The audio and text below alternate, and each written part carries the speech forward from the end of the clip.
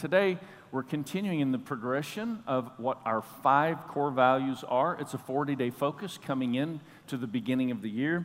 This is the process that we introduce each year as the avenue of walking into church family membership. So we invite you to, and we ask everybody to make a connection within the structure of our community groups so that we're not just hearing sermons about these 5 core values, but we're actually having conversations and interactions about them. And as you walk out the door and turn left, you'll see the Welcome Center there. All the community group leaders' pictures are on the walls. There's a brochure there that you can get and kind of explain the different groups where they meet.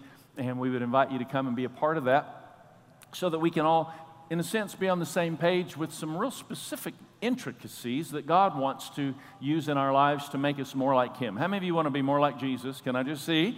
We want to be more like Christ. That's our goal. And so as a family, we want to walk that out together. These are our 5 core values in statement form.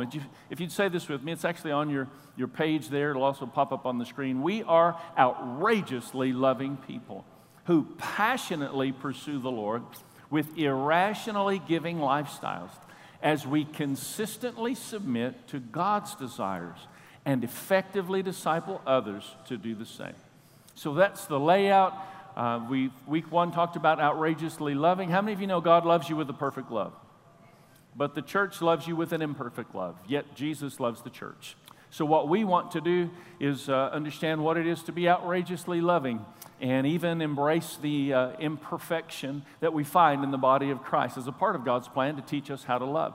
Then we talked second week about passionately pursuing, not just pursuing God, but being passionate about the things of God. Some of us are just by inclination more passionate than other people. Some are louder than other people. Everybody's gifted uniquely. But in our hearts, there needs to be a passionate pursuit of God that shows up in our form of expression, whatever that looks like, in a passionate way, that we're hungry for the Lord. And today, we want to talk about what it is to not just be generous, but to be irrationally so. And the third core value progression, irrationally giving. So I want to just ask you the question, how generous of a person are you? How generous are you? Because like Jesus, how many of you would agree is really generous? He's the most generous person in the room. If we took a vote, Jesus wins, okay? For God so loved that He gave. And so He's always giving, trying to draw us into more of what He has in mind. But what do people say about you? Like, what would others say? If we interviewed your colleagues, your friends, your peers, people around you, and we said, so tell us about this person. How generous are you? What do you think they would say? Because these are important things for us to evaluate and consider. Where do we stand in this important value that we see in the nature of God? Not just as a core value as a church, here's our mission statement. No, these are values and virtues that we see in the heart of God, and we created in His image need to be a reflection of those values. God is incredibly loving, incredibly passionate, stirs Himself up, the Bible says, and incredibly generous. So we want to learn to walk that out together. Our goal as a church family is that everyone in the room would be irrational about being generous. And how many of you know God will answer that generosity in amazing ways in our own lives? He just awakens something within us when we step into that role. So the Bible actually says that each of us and all of us are uniquely gifted on purpose. So you have a gift. I mean, this is kind of one of the common discussions I get into with people, and they say, well, I understand so-and-so has a gift, and I understand another person has a gift, but I'm not sure I really have a gift. And here's where that's born from. It's born from insecurity that largely comes from you being so in touch with your private moments and constantly comparing your private moments with other people's public lives. You understand? Like, you know your weakness. You know your private moments. Let me just say, whoever you know in public life form, they have private moments too. And all of us have private moments, and all of us need to discover what our expression of our lives is. We're uniquely gifted on purpose. God has an assignment. The Bible says in Romans chapter 12, verse 6, having gifts differing according to the grace that is given us, let us use them. I want you to know it's really a reality. You have gifts. God put gifts in you. And I believe gathering like this, worship like this, prayer and prophetic where we're declaring. How many of you believe God wants to awaken something supernatural in all of our hearts and our lives? There's something profound, and it resonates when we stand a child up and we begin to say, you're a mighty man of God. It's something that took place in David's life as Samuel stepped up and said, I have a word from God over you. You and I need to learn to hear what God has to say about our situation more than what our situation has to say about our situation. Because our situation is loud, but come on, God is powerful. God has something to say, and He's put it within us. He's wrapped it within us. If you're an accountant, then you have been gifted by God to be drawn to and good with numbers. If you're an electrician, you've been gifted by God and drawn to being good with your hands. Whatever your gift set is, God actually uniquely formed you in that capacity. I am not a gifted fix-it man. Can anybody in the room bear witness to this? Perhaps the ladies will have to tell on the husbands because most men don't readily admit it. But like my man card needs to be revoked. I'm so bad at fixing stuff around the house. Tracy will tell me this needs to be fixed. And I'm immediately thinking, who can I call who knows how to fix something? Because I don't know how to fix it. You know, I can do other things, but that's not my gift. You are uniquely gifted. You are functionally gifted. You are skillfully gifted. You are spiritually gifted. And you have motivational gifts within you. Not everything that motivates one person motivates another. God did all of that on purpose. Isn't it amazing that God wired us to make the world happen? He wired us to make the world go round. Like Tracy and I, we've been married for quite some time now, and we have learned that we are uniquely different in the way we are wired in so many things. And early on, both of us were convinced because of that, there was just this, constant frustration. Why don't you see things from my point of view? When we stopped trying to argue about who was right, and we actually brought a more complete perspective, we could see a broader picture, and the things that I carry that she doesn't, the things that she carries that I don't, come together to help form a more complete perspective of what God desires to accomplish. So all of us are uniquely gifted. You don't have to put somebody down to promote your own giftedness. Don't put somebody down just because they don't see it the way you do. Try and learn from it. In fact, if you become a critic rather than a student, then people around you will be much smarter than you. But if you become a student rather than a critic, then you'll be smarter than the people who are criticizing you. Learn from their perspective, even if they're not right. How many of you know you and God got it all together, right? Like you can have your opinion, but God and I have it right. I mean, that tends to be our overall perspective. But understand we're all uniquely gifted on purpose. And here's your first blank, if you'll write it in. The purpose of the gift. You saw that in that verse of Scripture. It says, let us use the gift, right? The purpose of the gift is not to have the gift, but it is to use the gift. Purpose is not to have it. The purpose is to use it. Just because you have it doesn't mean you use it. Let me just see a show of hands. How many of you in your house have exercise equipment? Raise your hand if you have exercise equipment. How many of you, put your hands down, used exercise equipment in the last week? Can I just see? All right, a lot fewer people are using than having. How many of you believe if we could get a real picture in the room and I said, how many of you have gifts? Then we would all raise our hands. But if I said, how many of you used your gift in the last week? Then there would be a lot of people in the room. Well, I'm not sure I'm really engaged on that level of using the gift. I mean, come on, we just need to step up and understand. You didn't wake up today on accident. You woke up on purpose. You're not an accident. You're a purposed assignment from God. There's something God wanted done that makes you necessary. You're wired the way you're wired on purpose and on assignment from heaven to leave your world a better place. All these gifts that God established within us, He did so to awaken us to the things that He's called us to accomplish in the world. Listen, you're not just here to live your life and then go on and hopefully you really lived your life in a way that you had fun. You know, we looked at this last week. As hard as this is for us to understand in the culture in which we live, we were not born for our pleasure. We were born for God's purposes. And we live in a society that trains us well, equips us effectively to serve ourselves, please ourselves, and to completely be self-absorbed.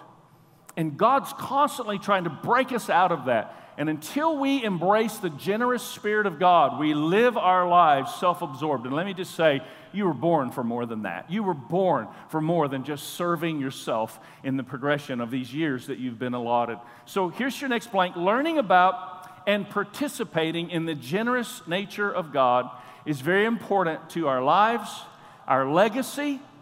Everybody say legacy. And our world. Learning about and participating.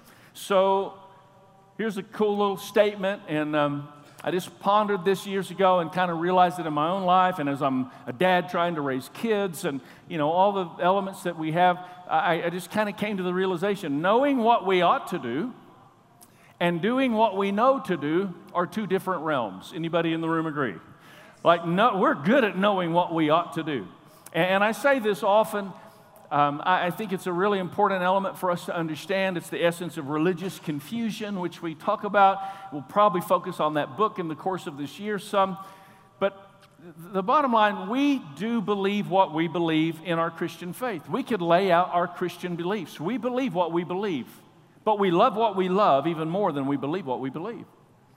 And because we don't address what we love and we only tend to focus on what we believe, then we live distracted lives where our hearts are drawn passionately in the wrong direction. That's why Jesus didn't come and try and cultivate the framework for the Pharisees to get it all down right what to believe. But he said, listen, all this stuff you're talking about believing, all the laws rest on these two very important things. Love God, love others. He went right to the heart. So you and I need to learn to cultivate that, deal with our heart. God wants to reach into our heart. And again, let me just say the statement that you filled in the blank. Learning about and participating in the generous nature of God is very important to our lives, our legacy, and our world.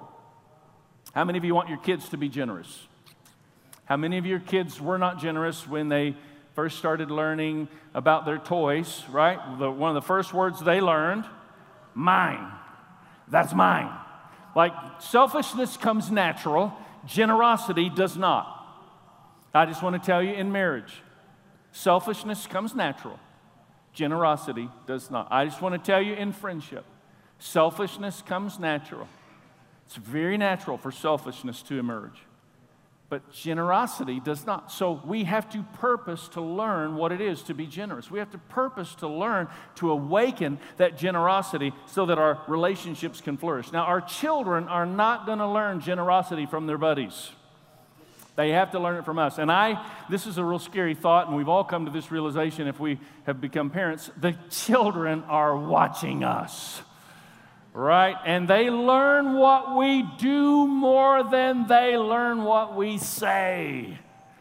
I mean, Lexi was barely old enough to communicate. She was old enough to grunt. Man, she could grunt with the best of them. But she would, let us know what's up. And Faith could talk. And they were in the back seat of the car, and I'm driving down the highway, and they're having their little ooh, ah, ah, conversation back and forth. And Faith again, she could articulate, and I don't even know how she saw it. I'm just telling you, I was driving the car, one hand on the wheel. Well, no, 10 and 2, just like you're supposed to, 2 hands on the wheel. And as I'm driving, there was a car that wanted over in my lane. My lane. And they wanted in my lane. And so I slowed down just a little. I didn't hit my brakes. I just barely let off the accelerator enough to slow down and let the car into my lane. Anybody drive like this? A bunch of sinners. And so I and it was a lady, and I let her over in my lane, and she came on over, and then I just sped up and got behind her, not even thinking that much about it. And Faith and Lexi in the back seat having their caveman conversation. Faith, over on this side of the car, says, I didn't say anything. How did she know? She said, Daddy, why were you nice to that lady? As if I'm not nice all the time when I drive. Maybe she'd just been in the car with her mother so much that she wasn't used to kind drivers. I don't know. We would have to evaluate this further to understand. But she noticed that I was kind. I'm in trouble. And she noticed that I was kind to this person. I didn't teach her a lesson in kindness verbally, but I showed her a lesson in kindness in that moment by a behavior I did not even know she was watching. They are watching you. It is so important that we understand the example of our lives demonstrates the belief system that our kids will embrace. And you can say you believe something, but if your life demonstrates something contrary, they're smart enough to know the difference. So how do we demonstrate generosity? How do we see what God is trying to reveal in this regard? And there's a really important word, and a lot of people today are very, sketchy and cautious, and they don't want to get into the conversation. But I want you to understand this is a biblical concept that we need to embrace, and you need to understand, and you need to teach your children in it. This is the way we did it with our kids. We cashed a check, and we got it all in small bills. And so they were very young when we did this lesson. We came home and we put all the money, small bills, on the table, and it looked like a lot of cash because it was all small bills. And so we put the money on the table and we talked to the girls and we said, listen, God gave us talents, God gave us abilities, and so we used those talents and we used those abilities that came from God to go and work and make money. And so this money came from the talents and the abilities that God gave us. So in essence, all this money comes from God when we obey Him and use those talents that He's put to work in our lives. So this money came from God, and we should honor God with the money that came from Him. And so we asked the girls, don't you think we should give some of this money back to God? And they said, yes, we do. And I said, okay, it all came from God. How much do you think we should give to God? And they said, all of it. It all came from God. Let's give it all. Easy to give all, and it's not yours. I said, hold on. We need food. We need clothes. We need gasoline. There are certain things we need. And so I then divided this pile into 2 even piles. And I said, if it all belongs to God and all came from Him, wouldn't it be fair that we gave half of it to God and we took half for us? And they said that, it made sense. And then we divided it into 2 more piles. And you know what these piles were? The word tithe means 10%. That's the word masra. It's a Hebrew word, it means 10%. And so we made a 10% pile and a huge 90% pile. But we said, you know what God does?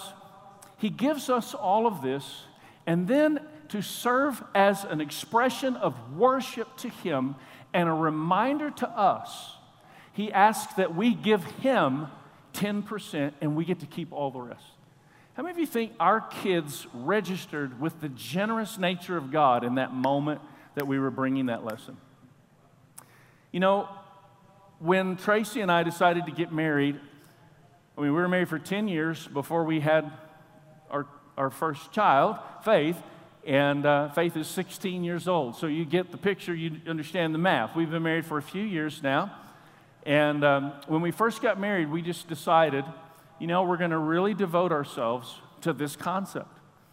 And in the 27 years of marriage relationship, that has been a conviction of ours that we've lived by. I've not always led a church. But wherever we've been, we have chosen to honor God with a tithe of our income every time we had increase. And we've done that and included our girls in it, and we talk to our girls now. They have income. How many of you know it's got to be tough living with your pastor? Did you get paid this week? Let's talk about church, right? Sometimes it's got to be tough. But the fact is, it's not from a church perspective. Before I was ever a pastor, we were talking about this. You know why? Because it's a biblical reality and a biblical revelation that God actually has purpose for us to understand. And I want to just kind of explain a little bit of why this is so important. But understand this, giving never diminishes our lives. Giving never diminishes our lives. When you walk out, we don't pass buckets and do the traditional, collection offering thing. And the reason we do that is because we want to try and train and equip people to be mature and responsible and worshipful in their giving. So during worship, you may find your way to the giving station. Some people will do that. And as you go out today, you'll see the giving stations on both sides back there, the kiosks and so on. Different ways you can give through the app online or whatever, however you'd like to do that. But you'll see a sign right beside the two giving stations, and it simply says, "Giving enriches us. It does not diminish us." And we want to constantly come back and repeat that and rehearse that together. Giving doesn't diminish us. Giving enriches us. How many of you believe it is more blessed to give than it is to receive? I mean, Scripture's pretty clear about that. So learning to give according to God's standards and perspectives really awakens something of a generous nature in our lives, and it awakens something of greater provision in our lives, which I want you to understand. Proverbs chapter 11, verse 25 says, "A generous man will prosper." Generosity positions you to prosper. I don't even understand how it works, but God increases your life when He finds you as a faithful servant that's willing to express the generous nature of God in your world. A generous man will prosper. He who refreshes others will himself be refreshed. So, like, we live in this materialistic society. How many of you are glad you're a Westerner?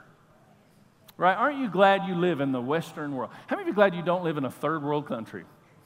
I mean, I am so grateful. I've traveled to places like that, and I am so thankful for where I live. I went to one place, I couldn't believe the deeply impoverished mindset and perspective and culture that existed in this particular nation.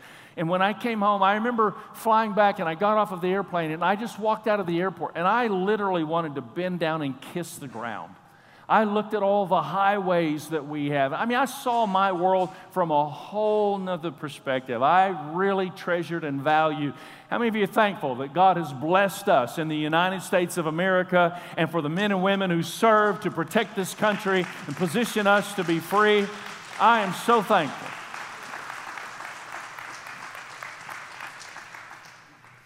But I want to just tell you that blessing comes with a whole lot of responsibility. To whom much is given, much is required. And so here's how we tend to live our lives. We tend to live our lives kind of like saturated sponges. We're just saturated. Have you ever seen a sponge that could hold no more? If you try to pour water on it, it just repels around it. And we live our lives like saturated sponges. We think we need more because in our mind, that's what we've cultivated. Our society around us tells us we need more. Surely we just need more. And we think we need more. But here's what we need. We need to squeeze out some of that which we hold so that we then can be given more of what God has in store. But you have to squeeze out before more can be given. You can't tell a fire, "Give me heat, and then I'll give you wood." You have to give the wood before you get the fire. You can't tell the bank, "Give me interest, and then I'll make an investment." You have to give the investment before you get the interest. I mean, it's a natural principle, and it's a spiritual principle. And God wants us to get this, not because He's after something in your life, but because He wants to deposit something in your life and awaken something of generosity. And we need to take our children on this journey with us, so that they understand when we're making these sacrifices. And we're explaining to them we're making these sacrifices because we believe this is what God has called us to do. Yes, we want to be responsible as a church family, and we want to learn to be generous, and those things are all really important parts and components, but there's something really specific the Bible says about the purpose of tithing. And I know there are going to be some varying viewpoints, and I have a lot of those conversations, and the main one is, tithing is Old Testament, and it is. But it was also before the Old Testament when Abram tithed to Melchizedek, and Jesus, after the Old Testament, He didn't do away with it. He came to fulfill the law. He said, you shouldn't neglect the tithe. And then Paul wrote to the Corinthian church, give in keeping with your income a sum of money. What is a sum of money? Well, we understand that portion actually kind of puts us all in a place where a certain percentage that we've decided is a sacrificial expression. We're going to make that happen. But all that is kind of the argument side of it. But let me just be clear. This is such a great verse out of Deuteronomy 14:23. There's a purpose for our giving. The purpose of tithing is to teach you to always put God first in your lives. The purpose of tithing is every time I'll just be real frank with you. When Tracy and I first got married, she was going to law school. We really needed God to intervene because I came here, I met Jim and Diana Howard, and like that was 26 years ago, pay scales have changed a little bit, but I came in and I said, I'm an aspiring young man looking for a place to be and happen, and I really love the Lord, and there was just a real chemistry and connection that happened, and we kind of knew God was up to something, and they offered me this whopping salary. I started here. I know you put on your seatbelts, fasten your helmet. I started here making $16,500 to support my wife in law school. And my budget said I had to have more than that. I turned down a job for more than $50,000 starting position before we moved here because I felt God was saying, I'm calling you into an area of ministry, and that was not ministry, what I was going to be giving myself to. How many of you know God will honor if we'll obey? And somehow that year it worked out. We were able to make our budget, and through the course of that year, we were faithful with our giving, constantly honoring God, and He just continued to increase our lives in amazing ways and has blessed our family, and we continue to live that out. So here's the way we kind of resolved in our own hearts. Next blanks, all of the world's resources come from God. God owns it, and God loans it. God owns it, and God loans it. You didn't have anything when you came into this world. And you know what you're going to have when you go out of this world? Nothing. You're only going to have what you have as long as you breathe. And so, most of us under 100 years, we have that, whatever God's entrusted to our care for that amount of time to really focus in on expanding the work of God in the earth. And so this helps us to begin to embrace a generous lifestyle as we walk this out in the Lord. This is really amazing, but it becomes a tool in God's hand to break the spirit of materialism off of our lives. Listen, there's a brand of Christianity. All this is, you just have to understand, this is about embracing the nature of God. There is a brand of Christianity that I believe is emerging in the earth that is moving from knowing to a place of loving, serving, and giving. It's moving from knowing to a place of action. Not just about what we believe, but how we express or how we behave. And the actions of our lives, people will say, why were you nice to her? Like Faith did to me as a child. Why? I mean, it just seems almost irrational that you're being generous in this situation or in that. And I believe God really wants to stir that within us as Christians, that becomes the lifestyle that we live. Where your treasure is, your heart will go. I used to have a motorcycle. And when I bought that motorcycle, man, how many of you know if you buy a motorcycle, you need a new helmet? And after you get a new helmet, you need some good riding boots. How many of you know you need some good riding boots? I mean, all of a sudden, like life was about this. My wife, she constantly talked to me about she didn't like the motorcycle. Then she talked my girls into, getting on board against me with this motorcycle. And she was, saying, you don't want your daddy to die, do you? All the conversations that I'm not sure how she did it actually. But they finally won, and I sold the motorcycle. How many of you believe it's God's will for me to get another one? She's got eyes in the back of her head. She's making notes. Who said yes? She'll get you. Wherever you put your treasure, that's where your heart will go. How many ever bought a new boat? Man, you go out and you wax that boat. You get a new car. You don't park it in the normal parking spaces. No, you park it out there, and you walk extra so you don't get door dings. Just for a little while, and then the new wears off, right? Because that's your treasure. And where your treasure is, like your heart's consumed with it. How many of you want to have a heart for God? I want you to think about this. Jesus didn't die so we could merely go to church. He died to establish the church. If you really want to have a heart for God, then learn to put your treasure where God tells you to put your treasure, and you'll have a deeper passion and a more meaningful love and a greater expression and a truer experience in your relationship with who He is. If we don't devote ourselves, This isn't a blank for you, but I want to say this in a way that hopefully you'll be able to think about it, ponder it. It may not even be on your paper there, but if we don't learn to devote ourselves to the greater purposes of love,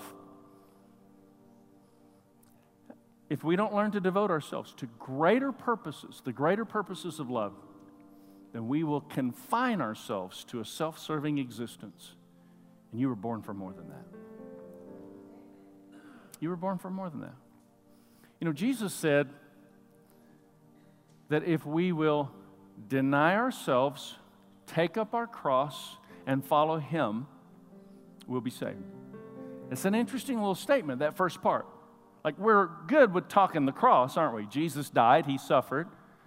But there's a requirement there that a lot of times we miss. We love to talk about the sacrifice Jesus made, but He actually calls us to make sacrifices to see the kingdom expand. Deny ourselves, take up our cross, and follow Him. Jesus didn't just come to merely deliver you from your sin. Jesus came to deliver you from yourself. And He sets these things in motion so that we're constantly coming back face to face. Just how free from me am I? Just how in control of my life am I? And God doesn't take control until we let go and let Him have control. And that's not easy. I mean, let's be honest, that's not easy. You heard about the guy that fell off the cliff and he grabbed a hold and the tree was like a small tree and he's hanging there and the roots are starting to come loose and he knows he's just got a little bit of time and he starts yelling, "Help! Help! Anybody up there?" And he hears this voice, "Yes, this is the Lord."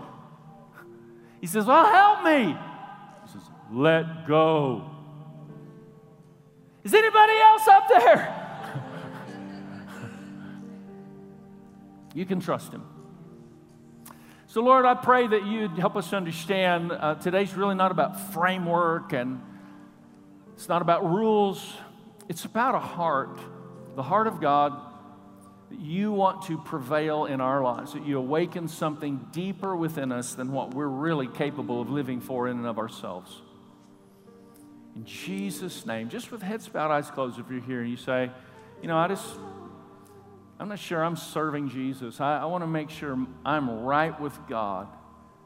If that's you and you need to make a decision to follow Christ today, would you slip up your hand? I just want to pray for you, just quickly. Thank you. You can put your hand down. Yes, ma'am. Yes, ma'am. Anybody else? Yes, sir.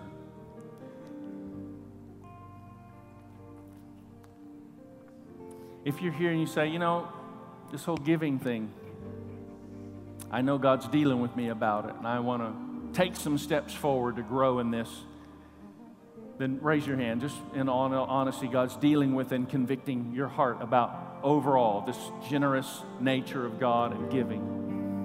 Thank you, thank you. Yep. Yes, sir, yes, ma'am. So, Lord, we know the nature of God's revealed as we walk out the will, plan, and purpose of God. I pray that today, Lord, You just help us to just bring our focus a little more in alignment with what You desire to accomplish. You are Lord. You are Lord. And we honor You today. Would you just stand with me as we stand to honor this King, Jesus? Lord, we honor You today. And we lift up Your name. We declare today in agreement, Jesus is Lord. Would you say amen if you agree Jesus is Lord?